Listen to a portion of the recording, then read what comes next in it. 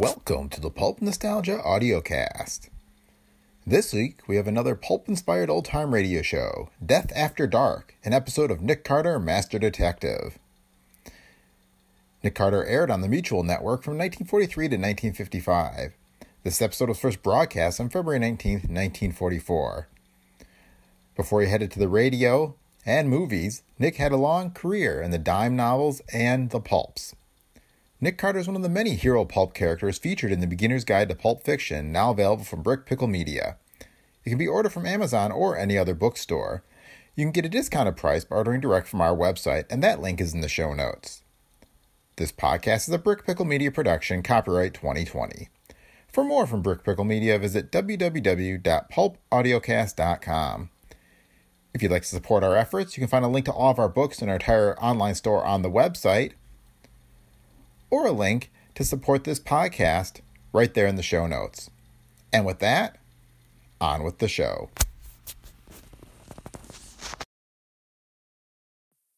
What's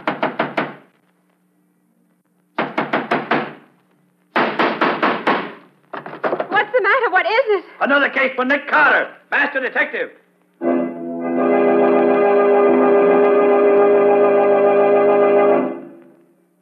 Yes, it's another case for that most famous of all manhunters, the detective whose ability at solving crime is unequaled in the history of detective fiction. Nick Carter, Master Detective. Tonight's curious adventure, Death After Dark. Or Nick Carter and the mystery of the vampire killings.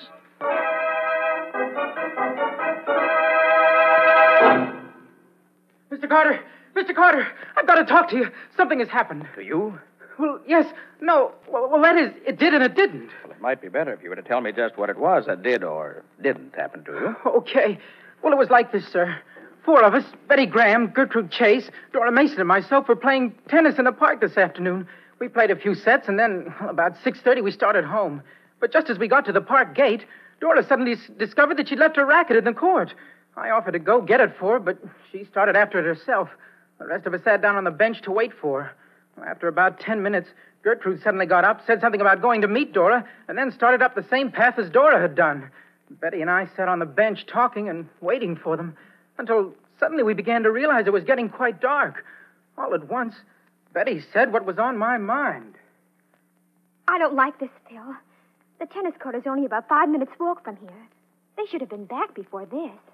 Yes, I know. I was thinking the same thing.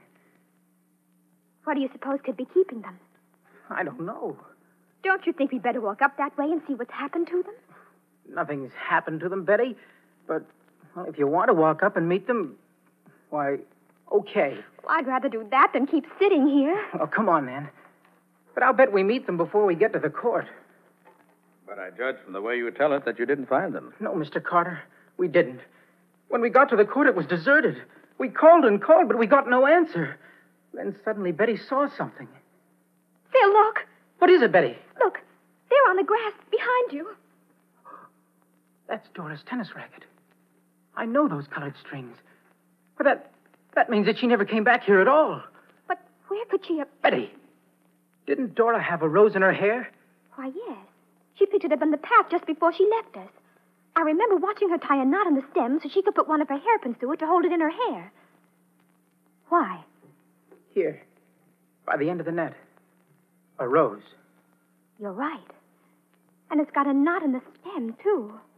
And look, Betty, it's been stepped on. Phil, I'm afraid. Let's get out of here. Something happened. I'm afraid. And she started running across the grass toward the nearest gate. Weren't you scared, too? Well, yes, some. But I caught up with her and quieted her down a little. And you didn't see anything of the girls you were looking for? Well, by this time it was too dark to see much of anything. Betty took me by the arm and we made for the nearest gate. We weren't running, but we weren't lingering either. Well, maybe you just imagined... Wait a minute, I just haven't finished. Before we got to the road leading to the gate, we had to go through a patch of thick woods. I'd gone that way before, so I didn't think much about it. But Betty was still pretty scared. It's dark here, Phil. I can hardly see anything. Let's hurry. I want to get out of here. If we try to go any faster, we may fall over something. Just take it easy and keep going. And we'll... Oh!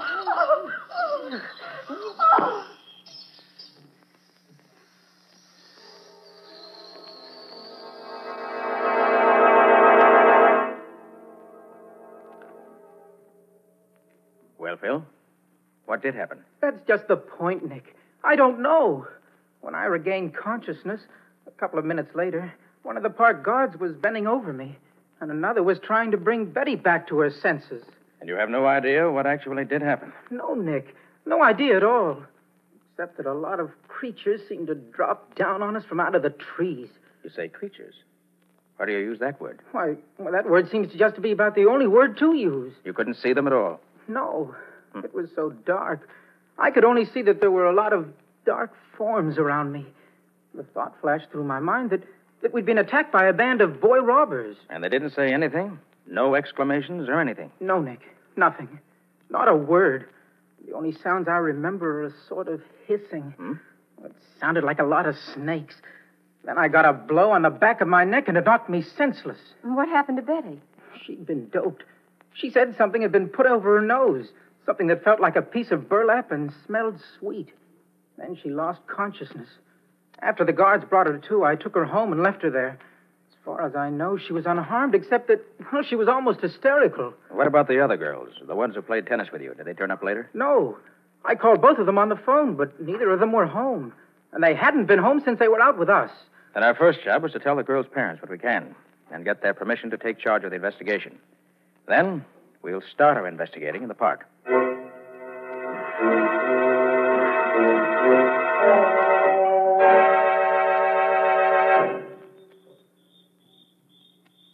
Everything here looks so different at night, Mr. Carter. I'd much rather not have to make this examination by night, Phil.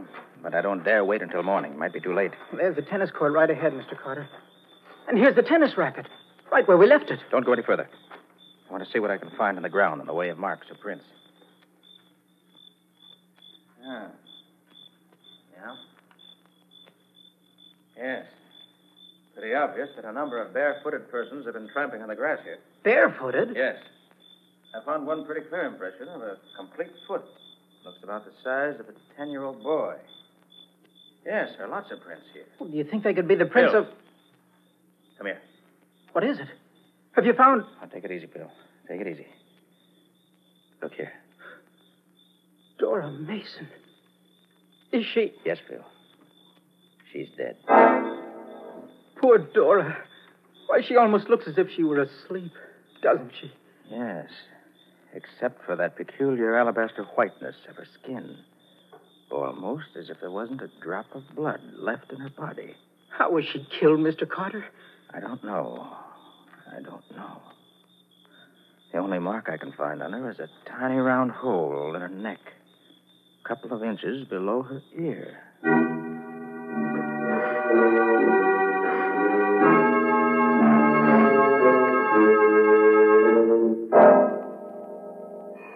Well, it's pretty late, but I guess he'll forgive us when he knows why we've come. He may be in bed by now. I'm sorry if he is, but I can't let it go until tomorrow. I must find out tonight. Yeah? Oh, hello, Phil. What's up? This is Mr. Carter, Ed. He wants to hear the story about you and Ethel, how you were attacked in the park last week. Are you trying to kid me? No, Ed, we're quite serious. Phil and the girl who was with him were attacked in the same way this evening. The girl was killed. What? Who was she? Dora Mason. Dora? Gee, that's tough. Well, come in, won't you? Sure. Ed, we're afraid Gertrude Chase has been killed, too. Hey, what is this, a gang war? Did you think it was gangsters who attacked you, Ed? No, I didn't know what they were. They might have been small men or they might have been boys. How many were there? I should say maybe a dozen. I don't know. I couldn't see them. They seemed to drop down out of the trees. They were so quiet, I thought maybe they weren't human. Not human? How do you mean? The only noise I heard was a sort of hissing. Hissing? When you were fighting them, did you hit any of them? Sure, lots of them. What did they feel like? They were small, not very strong. And they weren't dressed in regular clothes. I don't know what they had on, but it wasn't our kind of clothes. What did they do to you? They swarmed all over us. We both yelled for help, and then they put a piece of burlap over my face, which covered my eyes and nose. It smelled funny, made me dizzy. Then they knocked me out. How about the girl? Grabbed hold of her and put the same kind of cloth over her face. She said hers had a strange odor, sort of like oranges. It made her unconscious. But it didn't last long. Some park guards heard us, and the things disappeared as they came up. Were either of you hurt? I wasn't, but Ethel, the girl who was with me, was wounded in the throat. Hear that, Mr. Carter? Easy, Phil, easy. Ed, what was the wound? It was a little hole in her neck, about 2.5 inches below her ear. And this is the thing that wounded her. Good boy, Ed. Now we're getting somewhere. May I keep this? Well, of course, Mr. Carter. Does it help you? It does indeed. This is our first real step forward.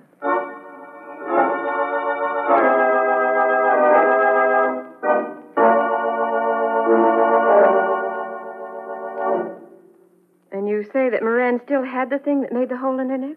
Yes, Patsy. It was a wicked little instrument. Scubby took it up to one of the medical supply houses to see if they could tell us anything about it.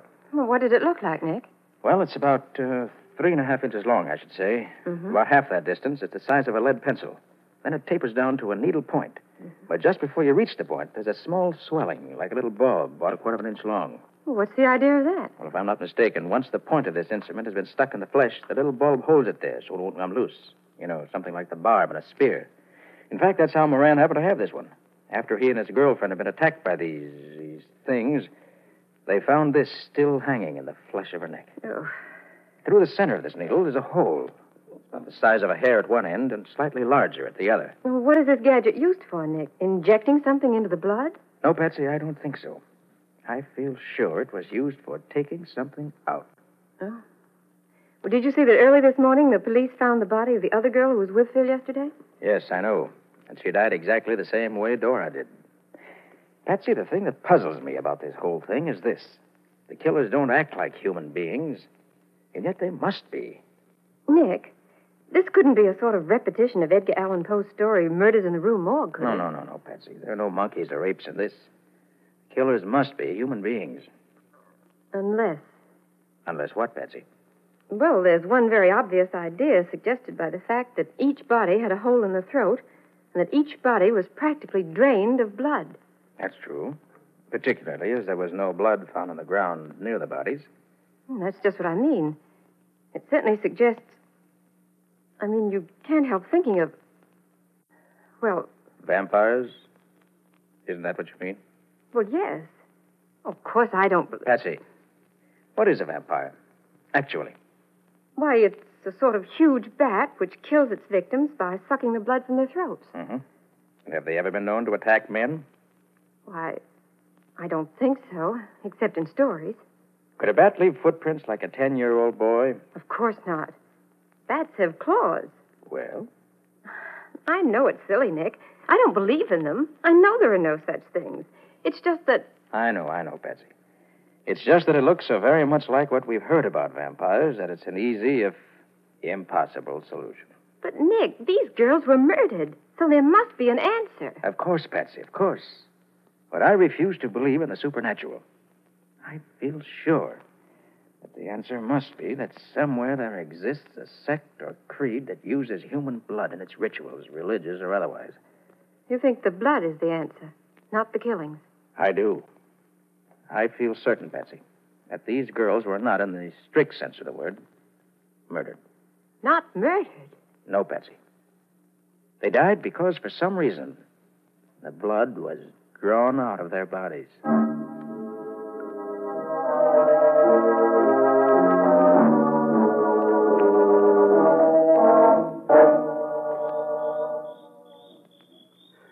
Is this the patch of woods where Phil Morgan and his girlfriend were attacked last night, Nick?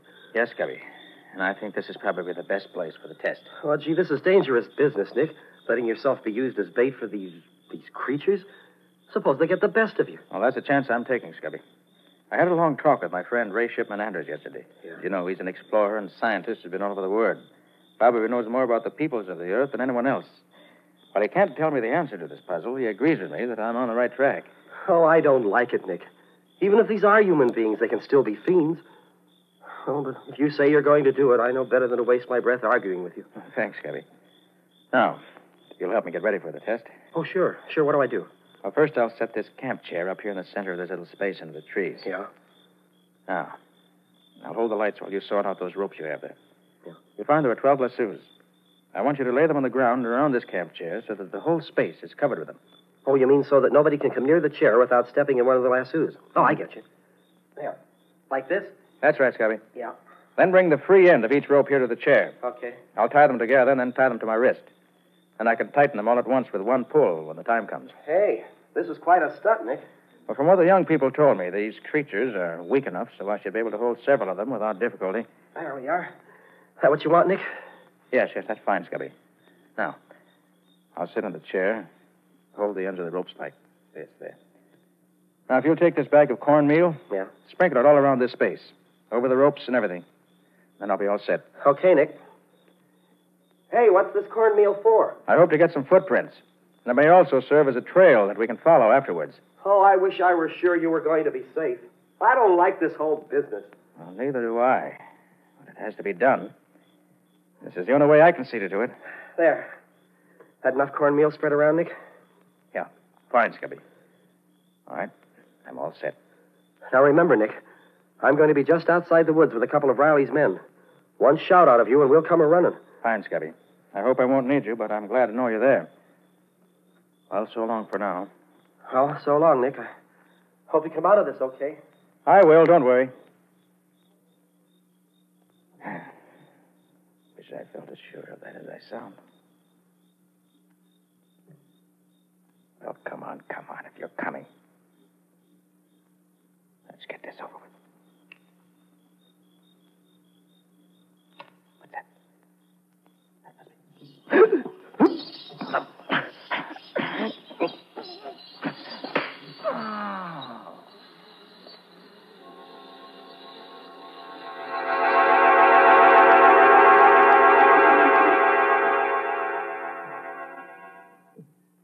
But what really did happen?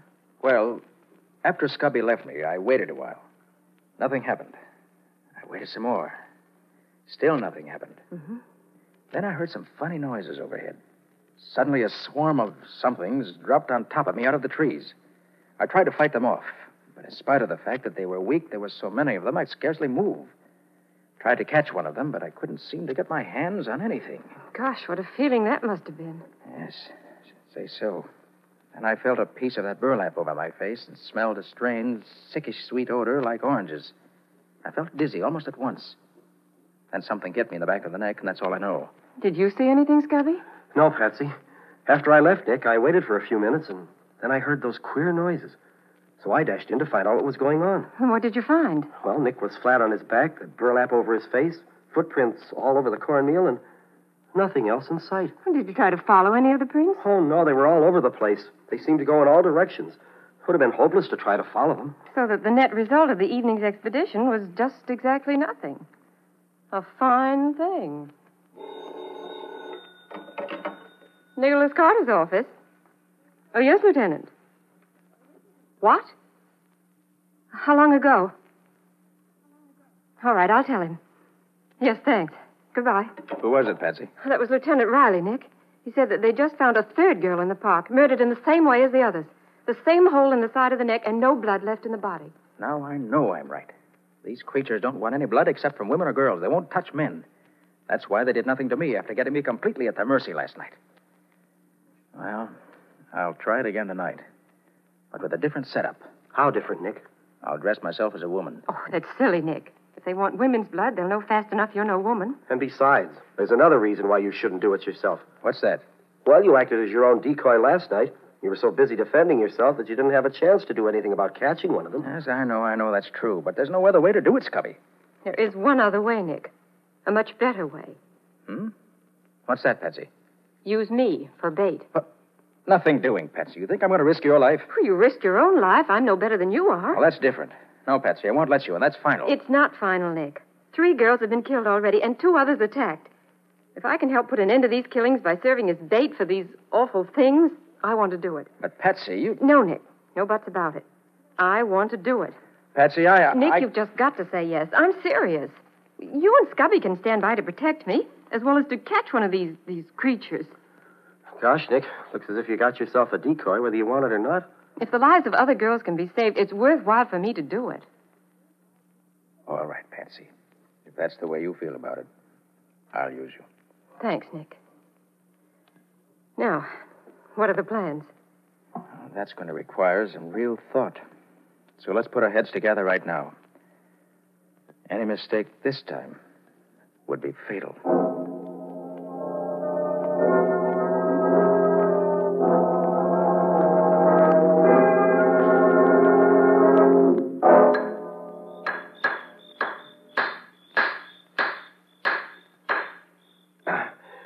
There. That's the last of the stakes you wanted, Nick. Good work, Scubby. Now we'll fasten 6 traps to each of the 4 stakes with this heavy wire. That'll keep them from dragging the traps away once they're caught in them. Well, won't the traps break their legs, Nick? No, Patsy, I think not. They're just about strong enough to clamp firmly on their ankles and keep them from getting loose without breaking any bones. Okay. And with the 24 traps in a double circle around you, one of them's bound to get something. How far away are you and Scubby going to be? Right at the edge of these woods, Patsy, only about 100 feet away. Mm-hmm. You don't think our being here will scare them off, do you, Nick? Well, your being around where I was last night didn't keep them away, did it? No, it didn't. You know, I don't think they're afraid of anything. They take what they want when they want it. And I'm going to be close enough so that I can reach Patsy and nothing flat when the time comes. There. Well, that takes care of all the traps, Nick. Now, anything else? No, I guess that's all. Now we'll just have to wait. Nick, Yes, Patsy? there's just one thing that scares me a little. Listen, Patsy, if you'd rather not... No, resist- Nick, no. Listen, what if one of those things should get that piece of burlap over my face before I could scream and let you know that they're here? How would you know I needed help? I've already thought of that, Patsy. And here's what I want you to do. Uh-huh. As soon as we leave you, start talking quietly to yourself. Recite poems, tell yourself stories, anything you want. But don't stop talking no matter what silly things you may have to say. Then, if for any reason at all we do hear you stop talking, we'll come rushing in after you. And that way, silence will be a signal that can't fail. Oh, Nick, you're wonderful. I might have known you'd have an answer. I feel better already. Anything else, Patsy? Anything at all? No, Nick. I'll be all right. The center of a circle of traps. I've got one of the watchman's big electric lanterns with me. And the instant we hear you scream or hear you stop talking, we'll turn the light on. Okay, Nick. You leaving now? Yes. Yes, we'll be going now. Good luck, Patsy. So long, kid. Have fun. So long. And I hope it will be fun. Better start talking, Patsy. Okay, Nick. Well, this is it. The sun that brief December day rose cheerless over hills of gray, and darkly circling gave at noon a sadder light than waning moon.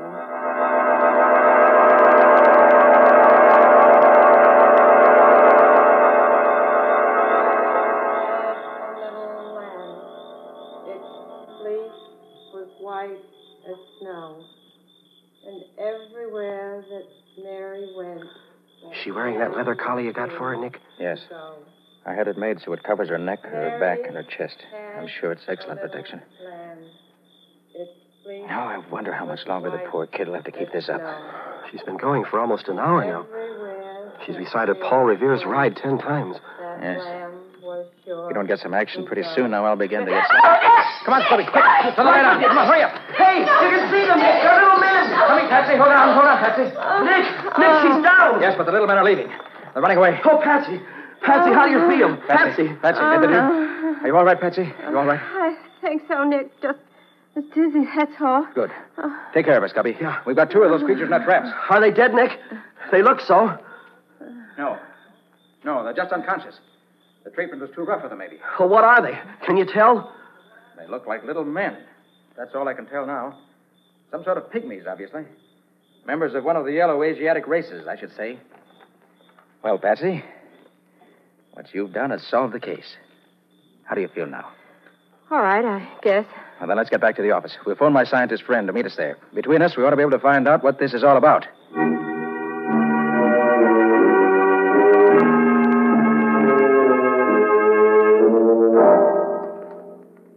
You feeling all right now, Patsy? Yes, Scubby. Oh, I still get the shivers when I think of all those little hands clutching me all over. Mr. Anders and Nick getting anywhere? I don't know. I've been in the inner office there with those 2 creatures for almost an hour now. Can Anders talk their language, Patsy? More or less.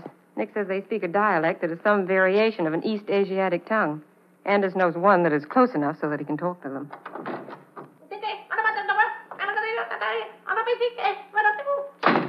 So they can talk. Anytime, except when they're hunting. Well, Nick, What's it all about? Did you get anything out of them, Nick? Well, it turns out that they're not men, but women. Women who belong to some tribe on the outskirts of China. Call themselves Tuks. There are 100 tribes in those deserts we know nothing about. This tribe of Tuk must be one of them. Oh, did you find out why they killed those girls? Well, Mr. Anders here knows more about that than I do.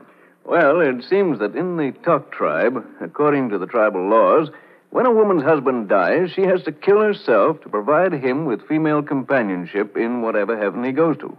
Now, the only way she can avoid this is to draw the blood from a female animal and sacrifice it to her husband. This he'll accept instead of her. And it must be done within 6 months after his death. But these women, being here in the city, couldn't get any animals, so they had to use these girls instead. As far as they were concerned, it made no difference. Any female animal would do for them. There were several widows in the group, and the end of 6 months' time was drawing near, so they had to work fast.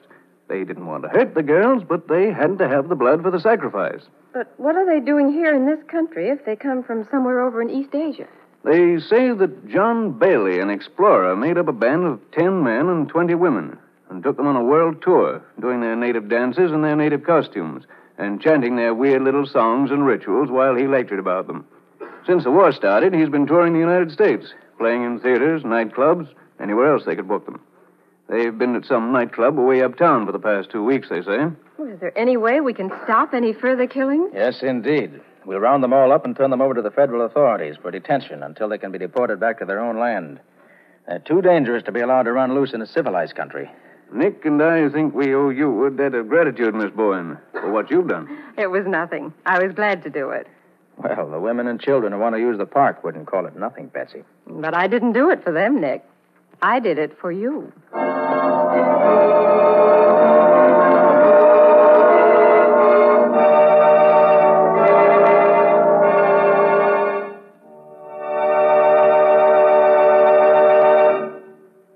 This has been another of the strange adventures of Nick Carter, Master Detective, which are brought to you regularly at the same time by WOR Mutual.